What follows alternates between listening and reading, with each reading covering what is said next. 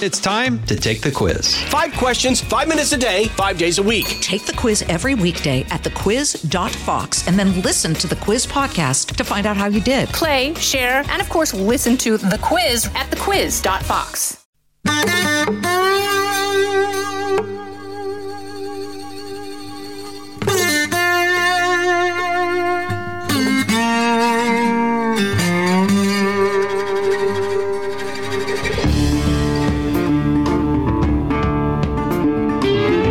This is Trey. Thank you for joining us for a Tuesday.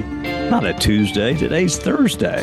It's a Thursday edition. That's what happens. I mean, when you make a New Year's resolution not to make a bunch of factual mistakes, you just start right out of the gate making a factual mistake.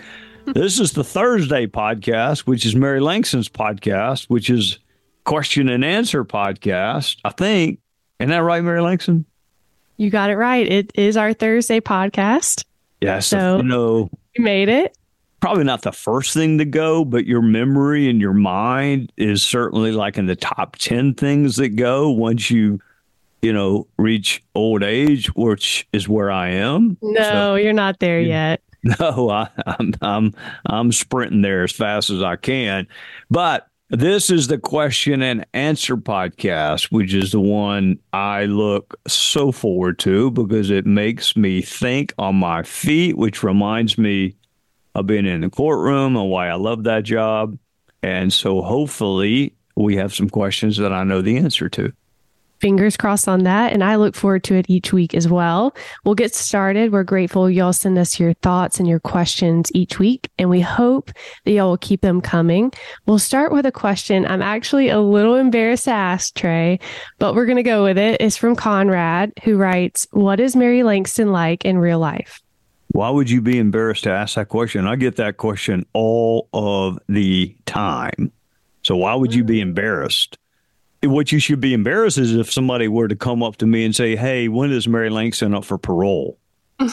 Or do you think Mary Langston has a shot at an acquittal in her upcoming criminal trial? That would be something perhaps to be a little chagrin about.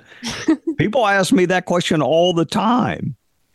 So here's what I would tell Conrad. What is Mary Langston like in real life? She is exactly what you would think.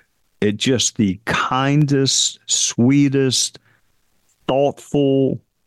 She and my wife are, and I've told them both this, I mean, they are like carbon copies in terms of their just genuine kindness. I don't mean manufactured. I don't mean I have an ulterior motive. It is just that is their nature, and they're modest and they're thoughtful and they put other people ahead of themselves and all these other things I cannot relate to. And I don't understand why in the world anybody would want to do all that stuff. But Conrad, watching the two of them together, because they're together a good bit when we travel or when Mary Langston comes over here for the show, it's literally like watching the end of The Notebook on an endless loop. It is just nonstop sweetness and happiness. I mean, I can't even be around it.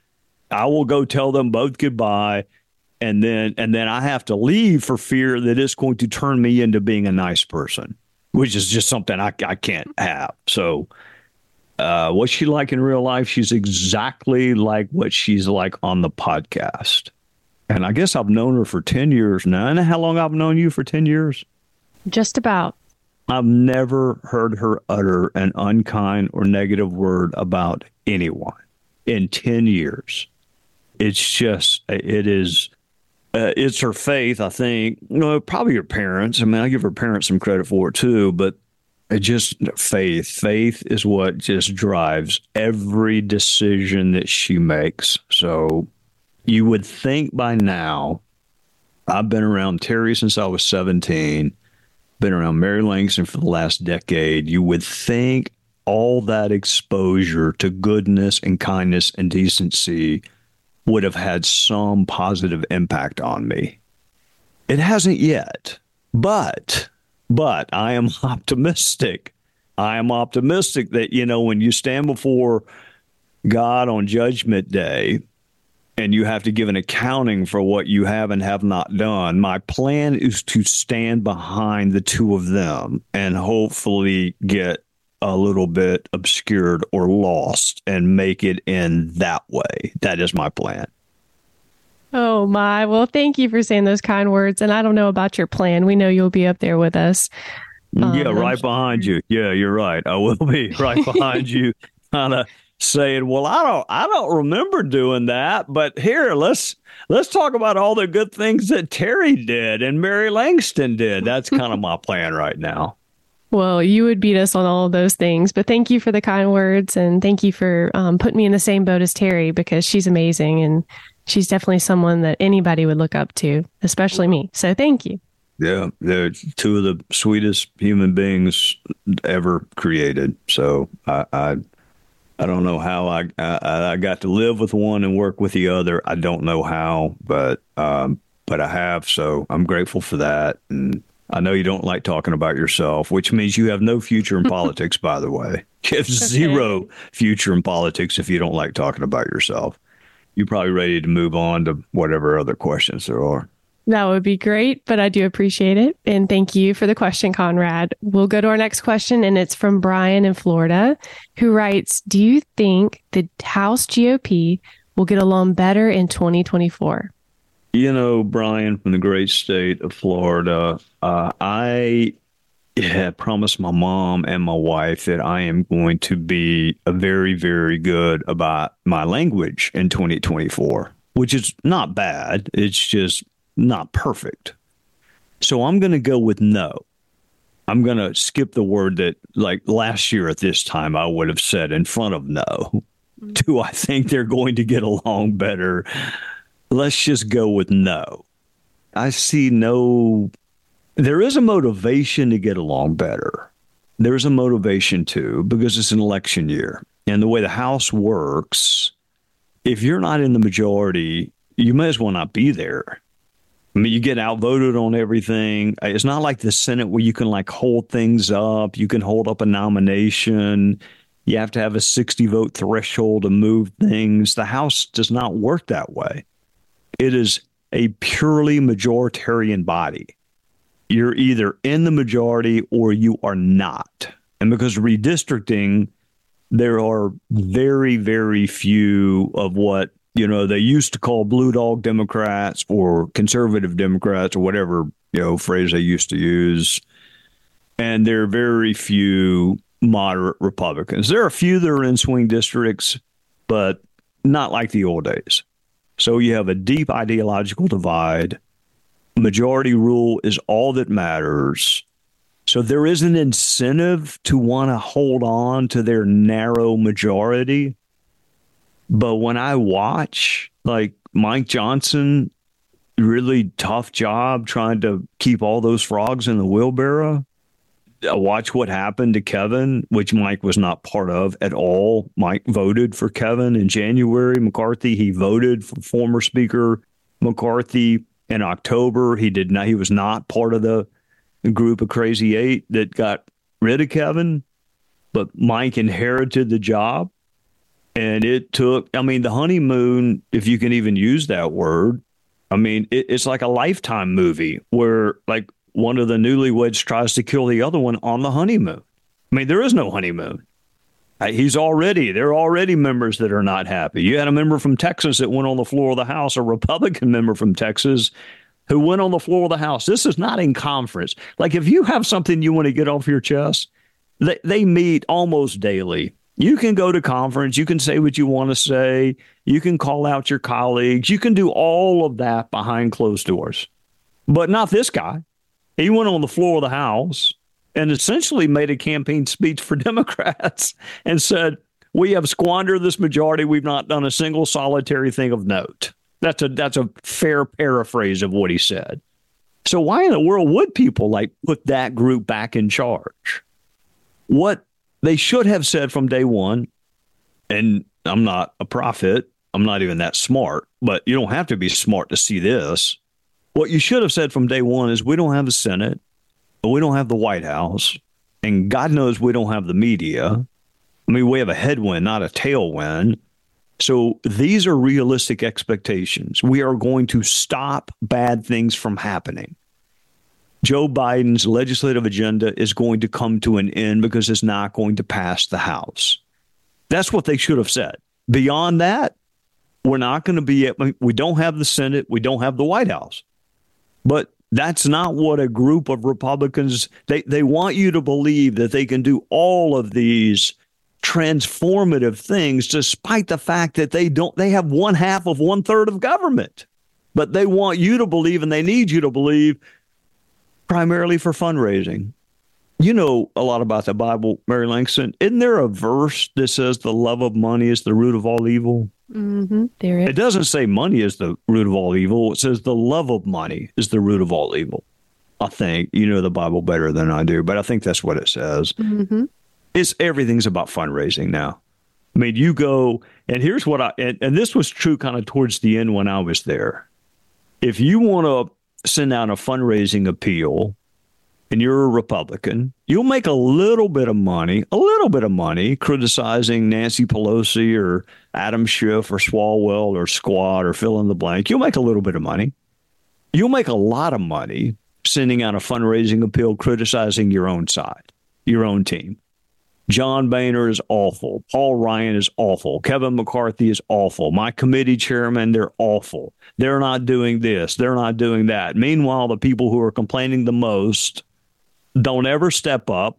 They don't volunteer to lead. They wouldn't be picked to lead because they have a host of other shortcomings, both qualification and character shortcomings. But they are really good on social media.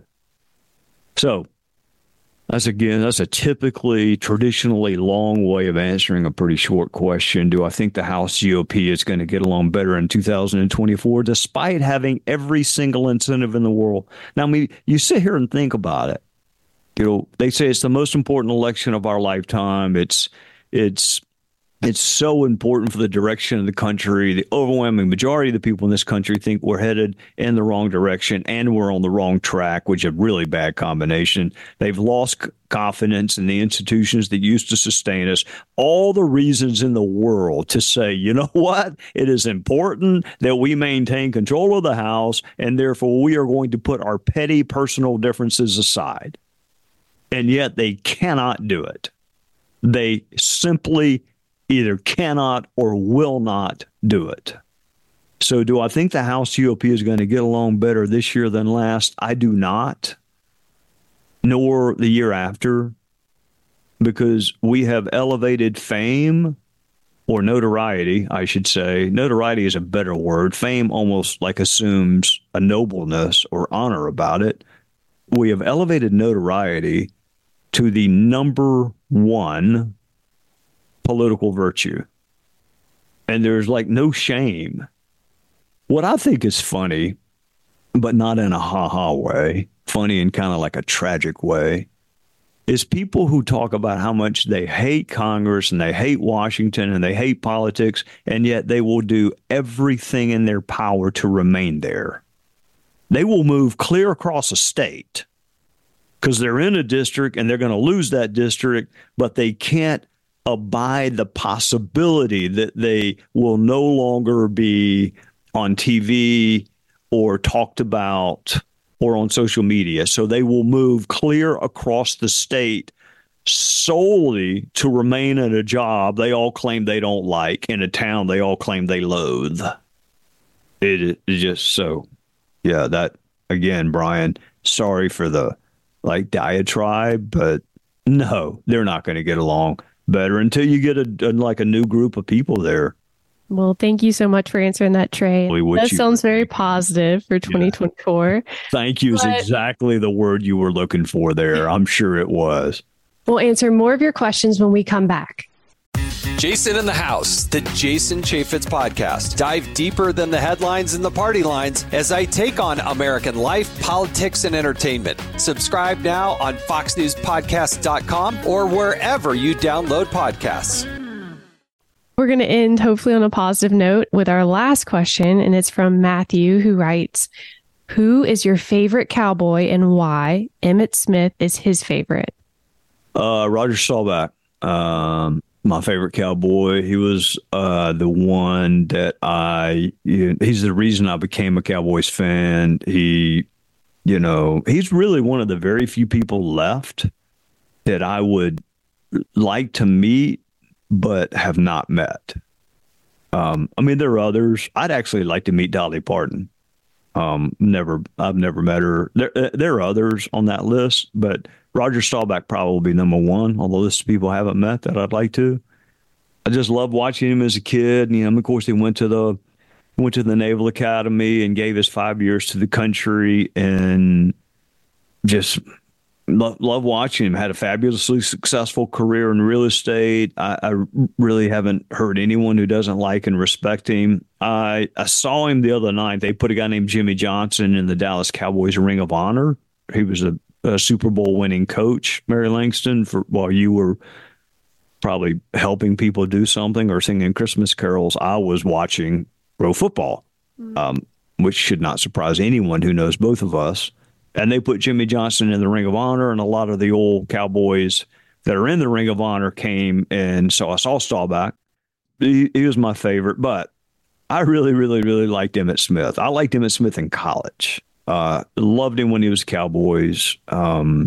His fullback, Daryl Johnson. If y'all want to watch something that will brighten your day, if you want to watch something that is encouraging and uplifting and inspirational, watch Emmitt Smith's induction speech to the Hall of Fame, where he talks about his fullback, Daryl Johnston, who blocked for him. If you want, it will make your day to hear a man, a really, really, really successful professional athlete, talk about one of his teammates. I love Drew Pearson, who wore number 88 before C.D. Lamb wore 88, Bob Lilly, Randy White, Mel Renfro, Jethro Pugh, Jason Witten, Aikman. I like Romo. I never met him, but our old friend John Lee Ratcliffe has not only met Romo, they had played golf together, which, you know how you're not supposed to begrudge people when good things happen to them? Mm. Yeah, I do. I do begrudge the fact that John got to play with Romo. I do begrudge that. He also got to play with Scotty Scheffler, which I also begrudge, but Scotty Scheffler was not a former Dallas Cowboy. So Staubach's number one.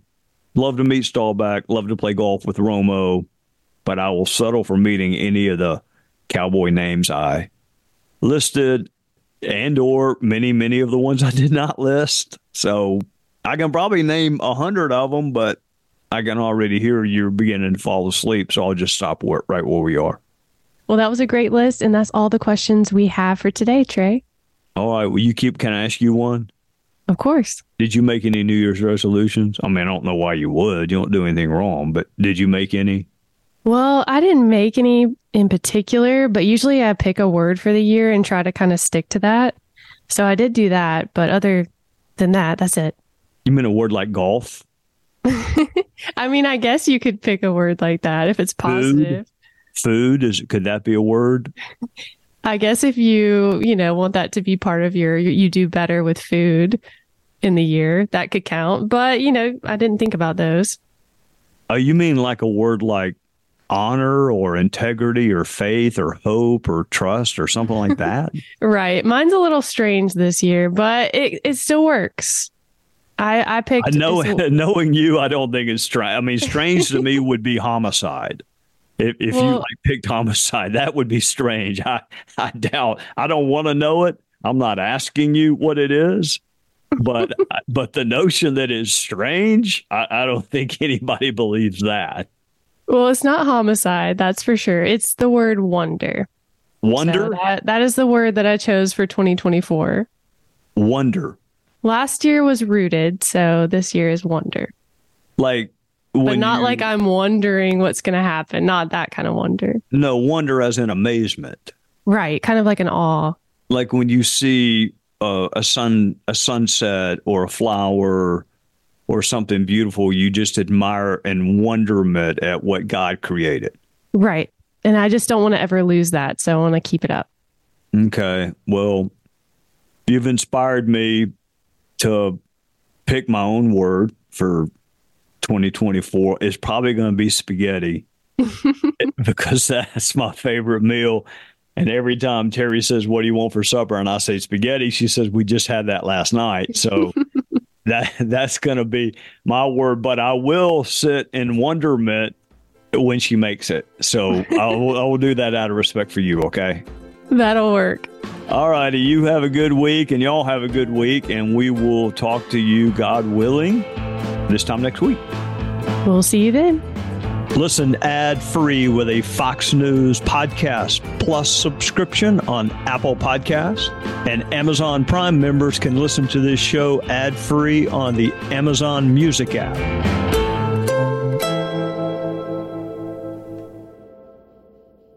I'm Charles Payne. Listen to my Unstoppable Prosperity podcast so I can get you making money right now. Whether stocks are hitting new all-time highs or in free fall mode, opportunities abound. So why are so many potential investors still sitting on the sidelines? In a new season of my podcast, I'm going to get you in the game. After 38 years on Wall Street, I'm ready to impart some lessons and get you invested in the greatest wealth-generating machine in history. Listen anytime, everywhere at foxbusinesspodcast.com or wherever you listen to your favorite podcast.